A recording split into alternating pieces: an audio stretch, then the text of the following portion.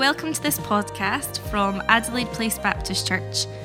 We are a community of disciples, apprentices of Jesus, who live and work in the city of Glasgow, and it's our vision to join God in the renewal of all things. Our discipleship to Jesus is for all of our lives, so as well as listening to this podcast, we'd love for you to join us on a Sunday morning, or get involved in one of our missional communities, which are across the city throughout the week. Our prayer is that you encounter Jesus in some way through this podcast. More information can be found at apbc.net.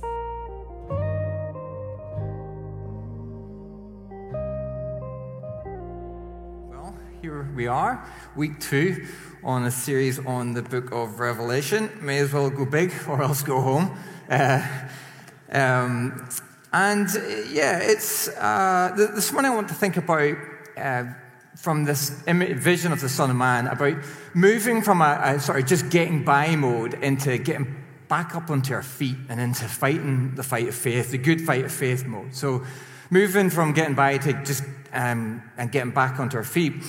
So we'll come to that in a second, but I wanted to do just a little bit of a recap and an extended introduction into the book of Revelation following on from last week. I guess it's probably because a part of my brain is saying, I may never take the chance to really go through the book of Revelation in any detail with Adelaide Place ever again. Who knows? We just don't know. So may as well really lean into it as best as possible.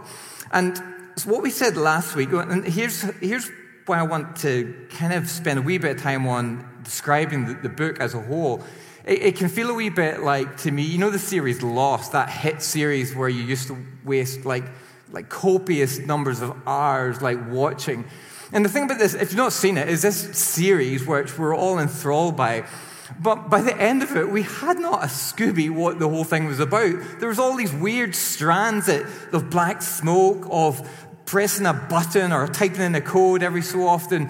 And by the end of the whole thing, you're like, I didn't even know what that was about. And there's a sense of it's about people who had a plane crash and landed on an island. We get that. But there's a whole bunch of details you just got literally lost in as well. And the book of Revelation, it can feel a bit like that. At the start, it gets right. I kind of get what this is about. But then you go into the heavenly realms and it kind of can feel like, what on earth is this about? So last week we said the type of literature is really important to grasp that in order to know the type of thing we're reading in order to read it well. And last week we spent a bit of time describing it as an apocalyptic, prophetic, circular letter. Now, I'm not going to go into any explanation of what that means. I can refer you to last week.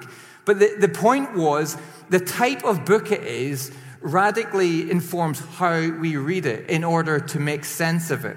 And it is somewhat of a hybrid genre, which again, go back and have a listen just to get a sense of that and what the implications are. But to give you just a sort of one big idea and a bit of structure to get a sense of where we're going, I mean, it's always dangerous to sum up a book in one big idea. I don't think it's always possible, but I'm going to steal one from a guy called Michael Gorman just to give you that at the start. One of the big ideas of the book of Revelation is what it's trying to do is awaken worship and witness and help us follow the Lamb into the new creation. Now, I can take credit for the awakening word. That's my edit. The rest is this guy, Michael Gorman. You don't really need to understand much about that for now, or that uncivil word. You just need to grasp that something. Worship is about our loyalty, what we are most loyal to. And there's something about how faithful we are affects our witness in the world. And there's something of the surprise in the book of Revelation on this cosmic drama that is following the way of the Lamb that brings about the new creation, the hope. The hope comes in the surprising form, not in a dragon, not in a beast, but in the surprising person of a lamb. This is the big plot. It's about Jesus. It's about his life, death, and resurrection. It's about his overcoming sin. It's about his overcoming Satan and the powers of evil. And it's set on that kind of cosmic stage. And the sort of structure, if you like, or the plot in the book of Revelation, if you want to really simplify it down into the 4 main movements, which we will walk through over the next few months. It'll be like this. So Act 1 would be this opening vision of Jesus and his speaking to the 7 churches. This is the sort of recognizable pastoral letters. And this is where we're going to spend this morning and the next few weeks on this section of this opening vision and the 7 churches. The second act is about the central visions in the book of Revelation of the God and this lamb on the throne. This becomes the centering vision of the entire book of Revelation. And then Act 3, there's a whole bunch of chapters from 6 through to 20 of how God brings about the destruction of evil, how God judges evil, how God puts the world right is a massive part before it ends. And all of it ends, kind of reading back, if you like, from Acts 4, where God renews, God wins. And it's a massive, hopeful story that we find in the last 2 chapters of Revelation. And so it's important for us as we read that to make sure that actually we trace this big idea and we really have a center as we read it, because it's a book that can take us off in so many different tangents. And of course, we will read that, and I don't want to get stuck in a rabbit warren here that I can never get out of, but I'm very aware that actually a lot of dominant thought in the West is of a certain materialist worldview, which is the idea that everything is explainable or reduced or arises from matter. It's a sort of physicalist explanation of the way things are in the world, including God. And whilst we exist in a pluralistic culture of many different faiths, all the more, there's a strong dominant lens to which we view truth. That in this world, a materialist worldview would very much, right now, if you sit with that in Western society, you'd be probably processing all what I'm about to say through the lens of where Sam was taking a couple of weeks ago about Harry Potter. And it's just worth recognizing that there's something of a different worldview here that the Bible presents of what reality is, what sort of metaphysics, what ultimate reality is like, that clashes very much with our worldview of that's dominant in the West. Though if I was to give any clue of where to start with that, it would be to say even this materialist worldview involves a leap of faith to hold and to believe. But that's a rabbit warren that we're just going to quickly avoid and get out of. Just to note that how it is understood is significant. And so understanding the type of book it is and the mode of interpretation, we're leaning towards a sort of pastoral, prophetic interpretation and a theopolitical one. There's a lot about empire and about God's reign and how that clashes with the kingdoms of this world. And it's more like a text which gives us a lens to view the world rather than a code that we need to somehow read and deconstruct and suddenly break, and now we know how the world's going to end. We're going to avoid that and read it more through the prophetic and pastoral lens. It speaks to concrete realities back then, which also echo now. There are, to put that into concrete, a bit more in our minds, there's a bunch of mistakes that we sometimes will make. And let me just list them, and you can take a picture, you can note them, and then you can just forget about them. Just to note as you read the book of Revelation. Some of the mistakes is come out of just failing to recognize the genre. It's like just basic, trying to, pick up and read a phone book. We don't have phone books anymore, but, pick up and read it as if it's a story. It just wouldn't make sense to you. We need to avoid failing to recognize the type of book it is. Common mistake is failing to take Revelation as a product of and message to its own time. We need to think about its context, about the particularity it spoke to first before we just launch into trying to apply it. To today, we avoid treating it like a puzzle, like it's some sort of like crazy puzzle that we just need to piece together. We avoid reading it in isolation from the rest of Scripture and the Christian tradition. And we avoid getting preoccupied with highly speculative questions of certain unknowable or less certain aspects of the book. There's a great temptation, and we might dabble in a bit of some of that, but there's a great temptation to start going into weird and wonderful things. And the task when reading the book of Revelation is the task of keeping Christ at the center and the centering vision of the Lamb of God And no matter where our minds take us, we discipline them to come back to that centering vision in the book of Revelation.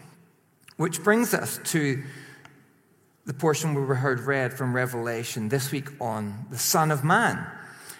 The Son of Man vision, and getting at being saved from just getting by mode and trying to get back on your feet, fighting the good fight of faith mode. I quite like that in St. John's vision. God is also involved in the sort of knocking him off his feet in order to get him back going in the right direction again. And I guess I say getting by mode, and I'm thinking of lots of different things. I'm thinking of just being done in, just being utterly worn down and done in your faith and in your life.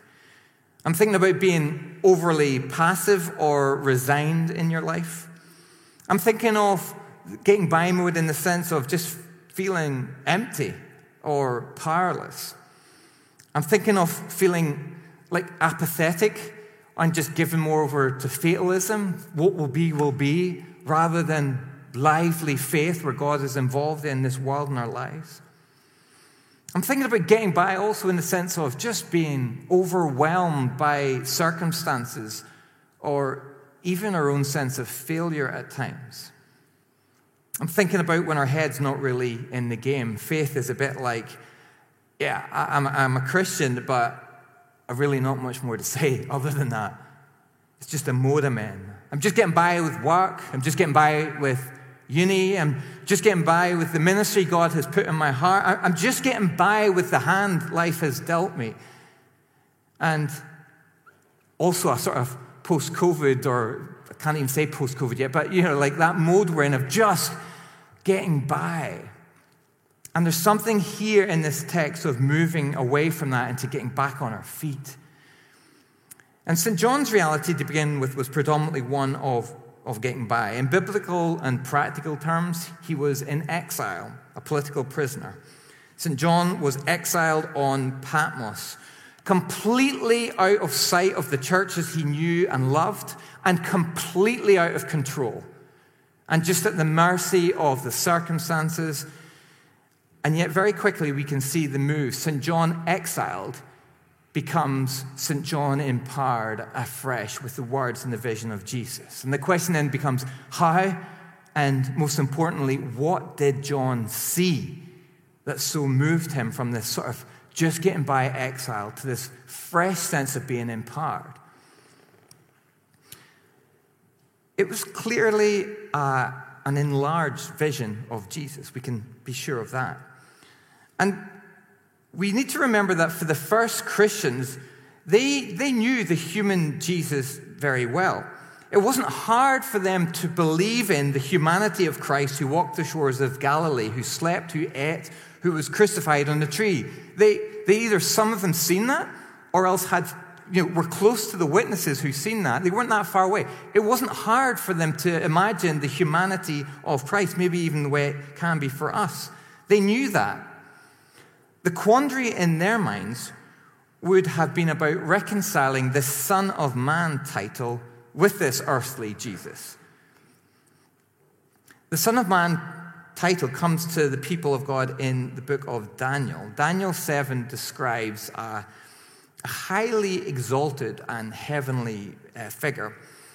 A figure who is prophesied about, who would bring in the fullness of the kingdom, the Ancient of Days to rule and reign. And Daniel 7 says, as he was given authority, glory, and sovereign power, all nations and peoples of every language worshipped him. His dominion is an everlasting dominion that will not pass away, and his kingdom is one that will never be destroyed. They were waiting for this surprising figure, the Ancient of Days, to come. Except they had a particular image in mind of what that was going to be. He was going to kick ass. He was going to take the enemies out. He was going to do this stuff. This was the Son of Man. And John is clearly experiencing the expanded and glorified vision of Jesus. He has no qualms equating the titles for God we drew attention to last week with Jesus.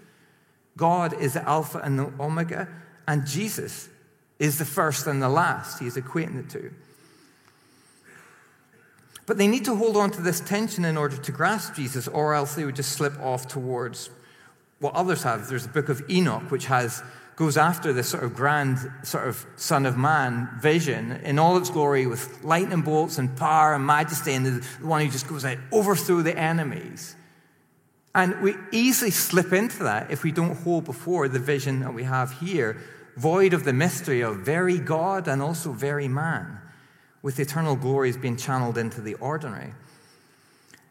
And so already their fantasies of a sort of Danielic super show of strength of their enemies were long gone. But their actual temptation, they knew the humanity of Christ, in their time was probably more like to just put up with it, put up with the circumstances and go with it, and maybe go to some sort of stoicism, pulling up by your own strength, putting up with stuff and just getting by with a grim moralism and a sort of joyless faith and going, this is just the way things are. It's not worked out the way we thought it might. In all its glory, this is just the way things are. We're just getting by. That's all we do. Stuck now, we're just getting by. And they needed this vision to awaken their hearts. And the church would need it in centuries to follow. And I would suggest the church needs it afresh to awaken to this centering vision of Jesus. And so John gets this vision that he would then go on to take to the church, which we find given to us this morning in the Scriptures. This vision of the Son of Man holding very God, very man together. This super heavenly figure now being crystallized into the true reality in the person of Jesus. And the first thing he sees on that day, on the Lord's Day, he sees is a piece of clothing. It's a long robe with a golden girdle around its breast. And before we know what the Son of Man looks like, we know what he does. He's wearing the garment prescribed for Aaron in his priestly work. You can read in Exodus 29, verse 5 about that. The Son of Man is a priest. And kind of just like a police officer's uniform would be recognized from afar, void of any details of what they look like or appearance. The robe just tells us for now what he does. The Son of Man is a priest. And a priest is one who builds a bridge. A priest is a bridge towards God. Not what you see is not a fortress or a wall built up. What you see in the robe, but void of anything else, is a bridge towards. A priest is one who bridges humanity in all of its weakness before God. It doesn't minimize it. It doesn't hide it. It doesn't take away. It just presents us to God and God to us. It creates this place of knowing and encounter relationship. The priest opens up access. As Eugene Peterson says, if the Son of Man does the work of a priest, there's much to be in awe of, but nothing to be afraid of. Because this mediation results in loving union. Much to be repented of, but nothing to despair. I love that. It's a sense of reality. Not hiding, but yet in your vulnerability, you're held. You're not rejected. The Son of Man's a priest. An exalted figure, clearly up front, this exalted Danielic figure, dominion, power, authority. And the centering first thing we see, he's a priest, one who would stand in the gap, one who beckons honesty, shares our humanity with empathy for our weakness and our suffering. The Son of Man. Just a slight aside on that. If we get clear on the unique priestly role of Jesus, we may also recall that those who go by his name, his church, are in some ways, as we're grafted into him, we have a representing a priestly role, not in the same way as the unique work of Jesus, but as people who point to his gospel and represent him in his world. And in some senses, arguably, you could say the first thing that the world should see in the church is something of a bridge. Something of a generosity, something lavish that draws you in. And my goodness, it doesn't take a genius to point to particular communities that could come to mind, where the first thing they get is a list of things they should adhere to and live up to. And it becomes, in effect, functionally like a wall rather than a bridge. But the people of God who represent him in their priestly role We need to remind ourselves of his prior love, his unconditional generosity, and his extravagant grace. It should feel like an invitation as we represent him.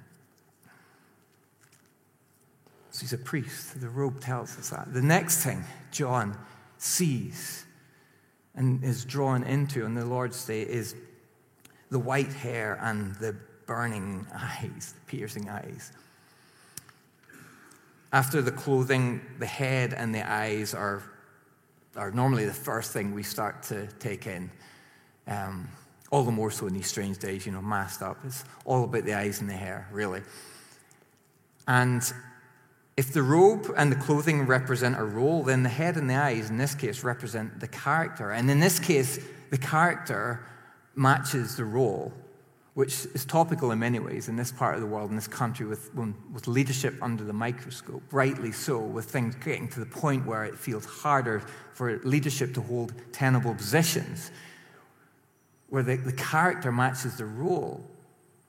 And even as I say that, I feel the role of leadership, and it's like, the other part of my brain goes, like, he without sin can throw the first stone, right?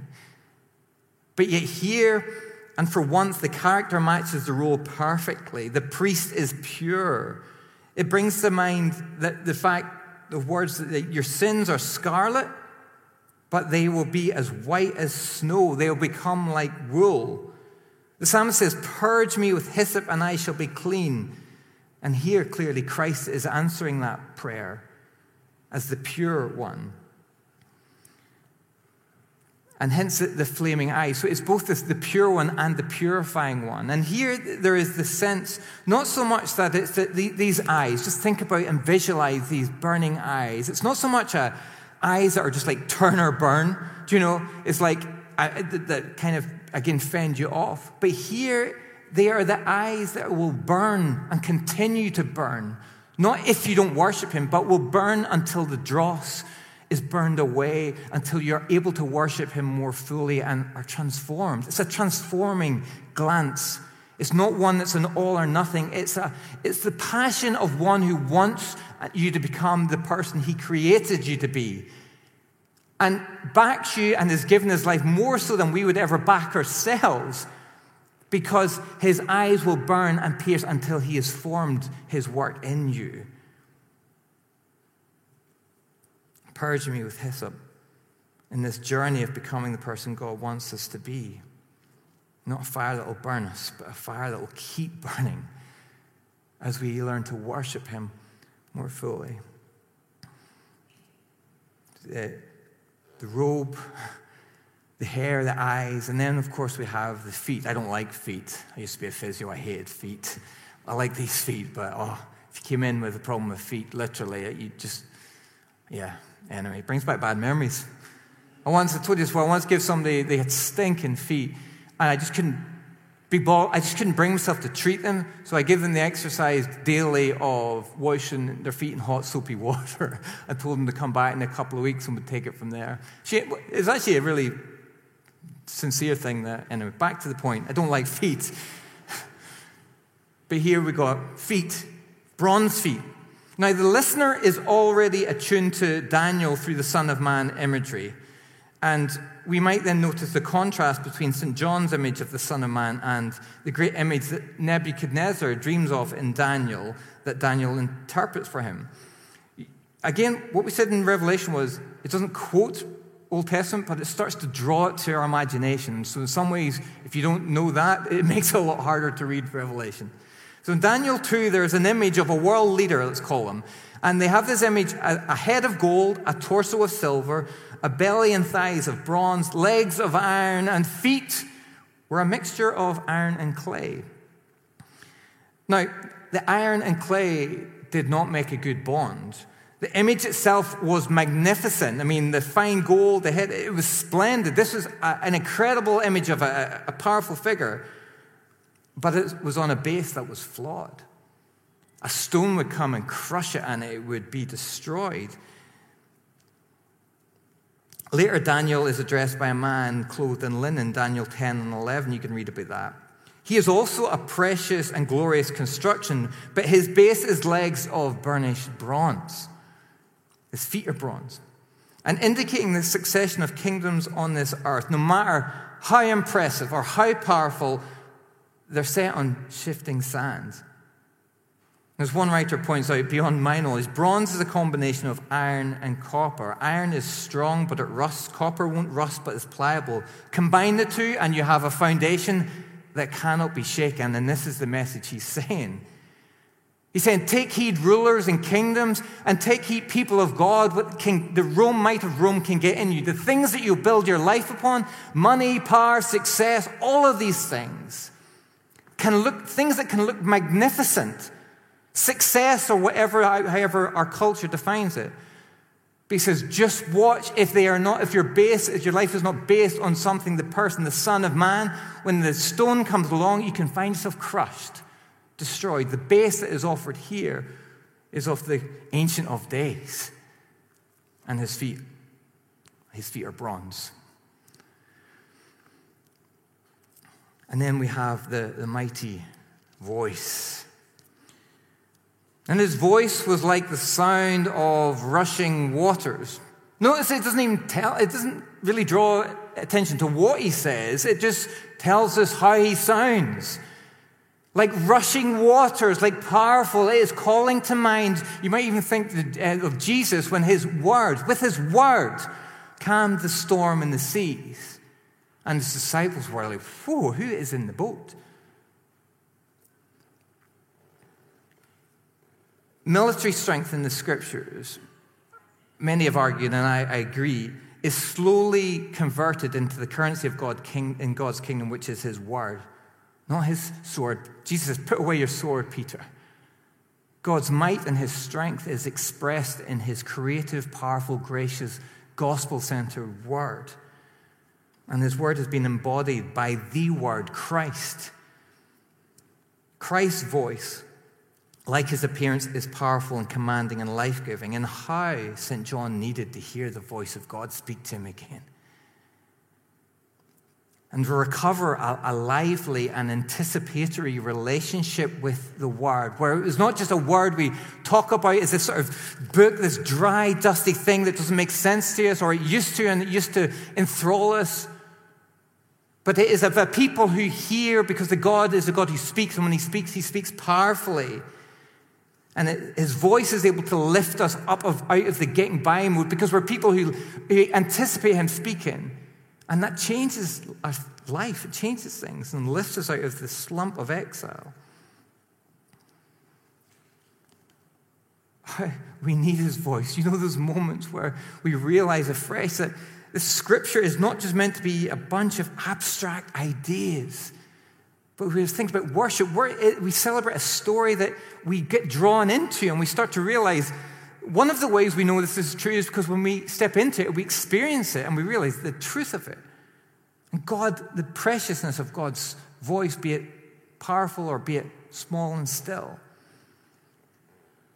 gets John back on his feet, eventually, ready to move on from exile, or to operate from exile with a new sense of empowerment.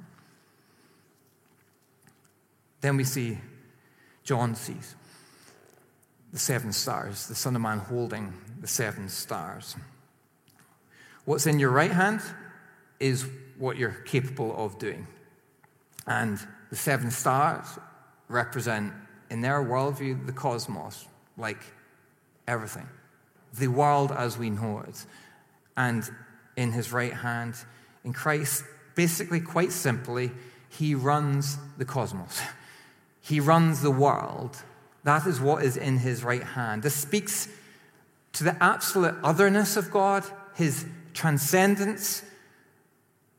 And I think this also then speaks to an anxious and overwhelmed world.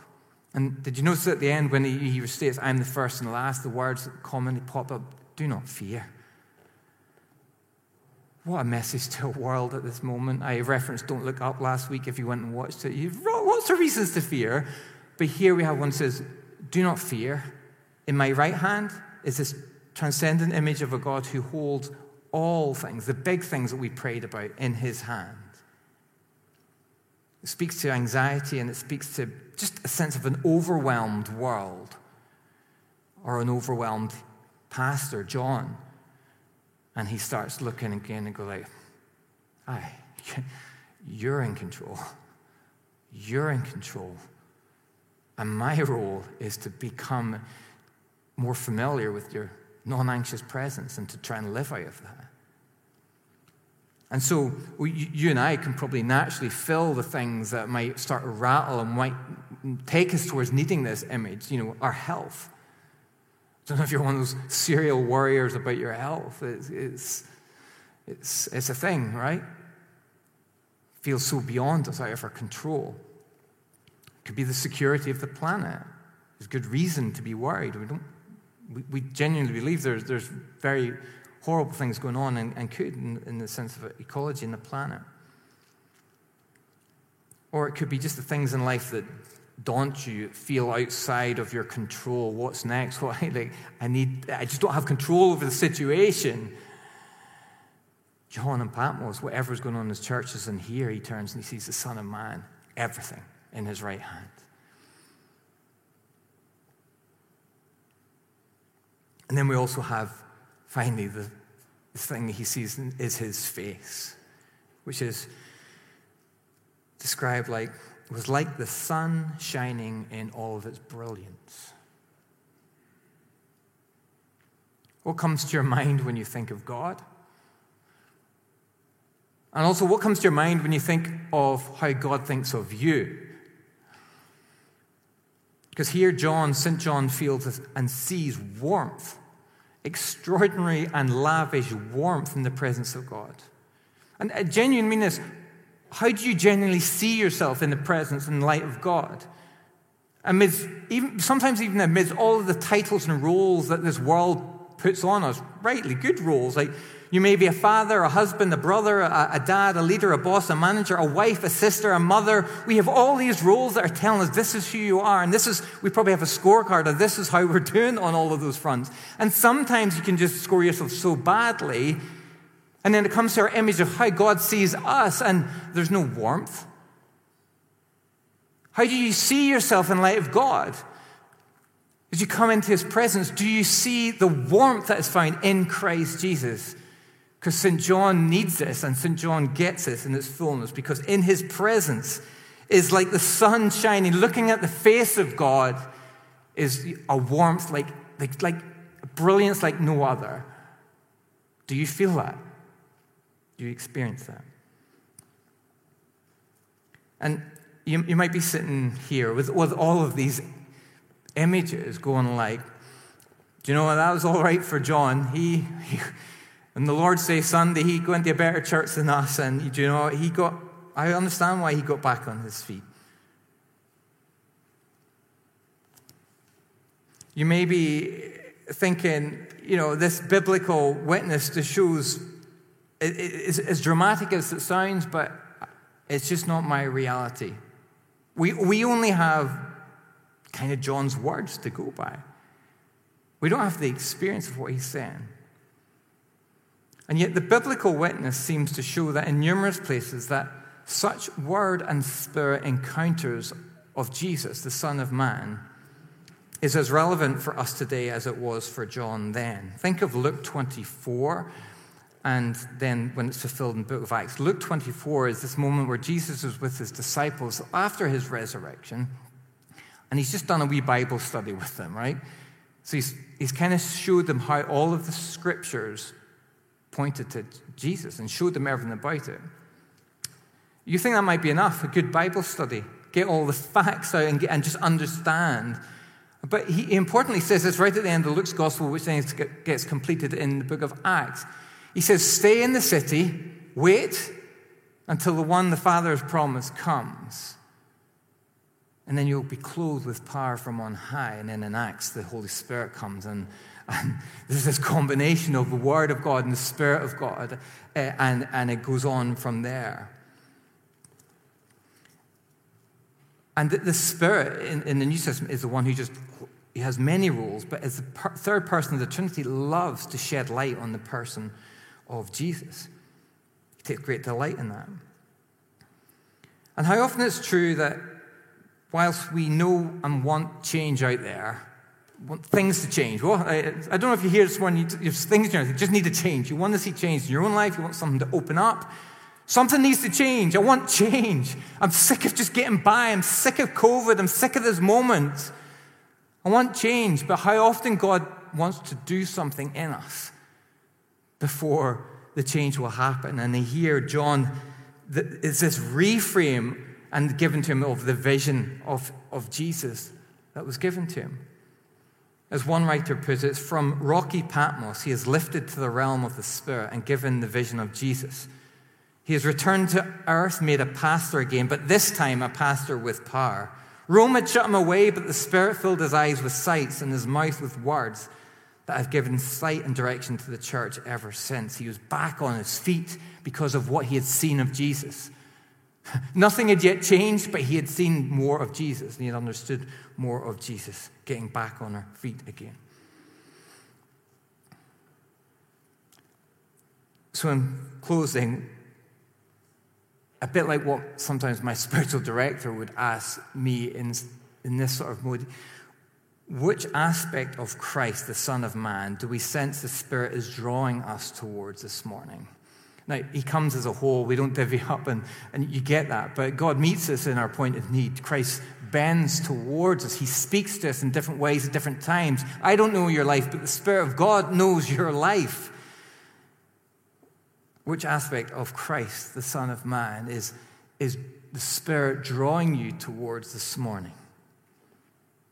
Is it the priestly one, where God is just wanting to minister to that place of empathy and humanity, weakness, failure, brokenness, and say, let's just start with I know, and a bridge, a holding space, access to this loving union.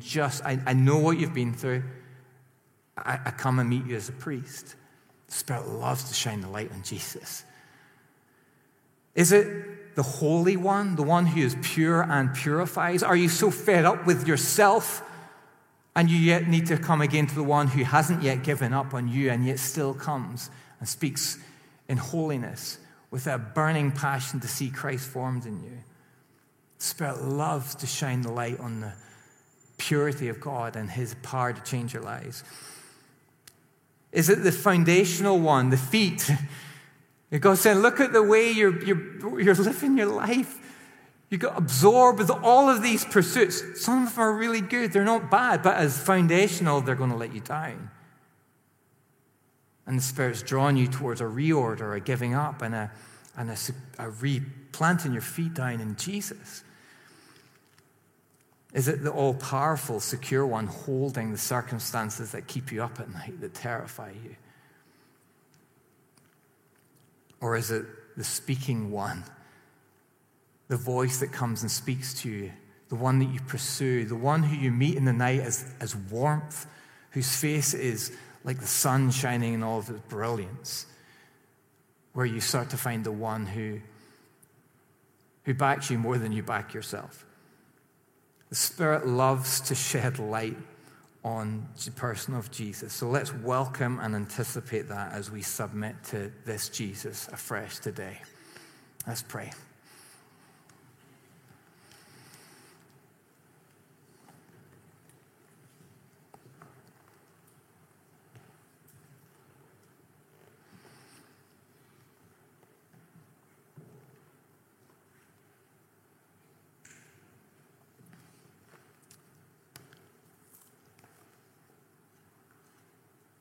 Heavenly Father, we began by trying to fix our eyes on Jesus as the one who is the author and perfecter, knows the beginning from the end.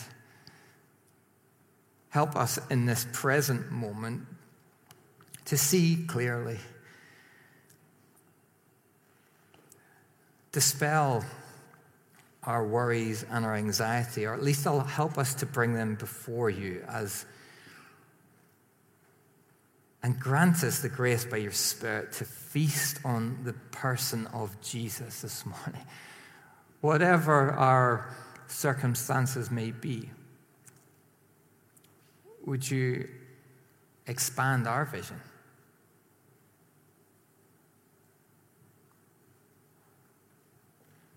Spirit of God, come, we pray. Come and rest upon us as we submit to Jesus.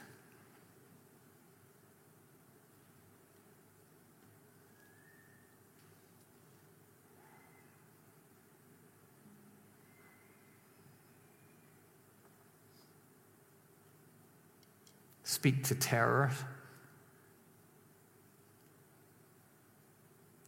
Speak to futility. Lord, bring your words of hope and life. How we need you, Jesus. How we love you.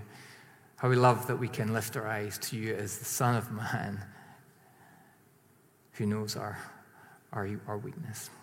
We rejoice in you this morning. We worship you. Amen.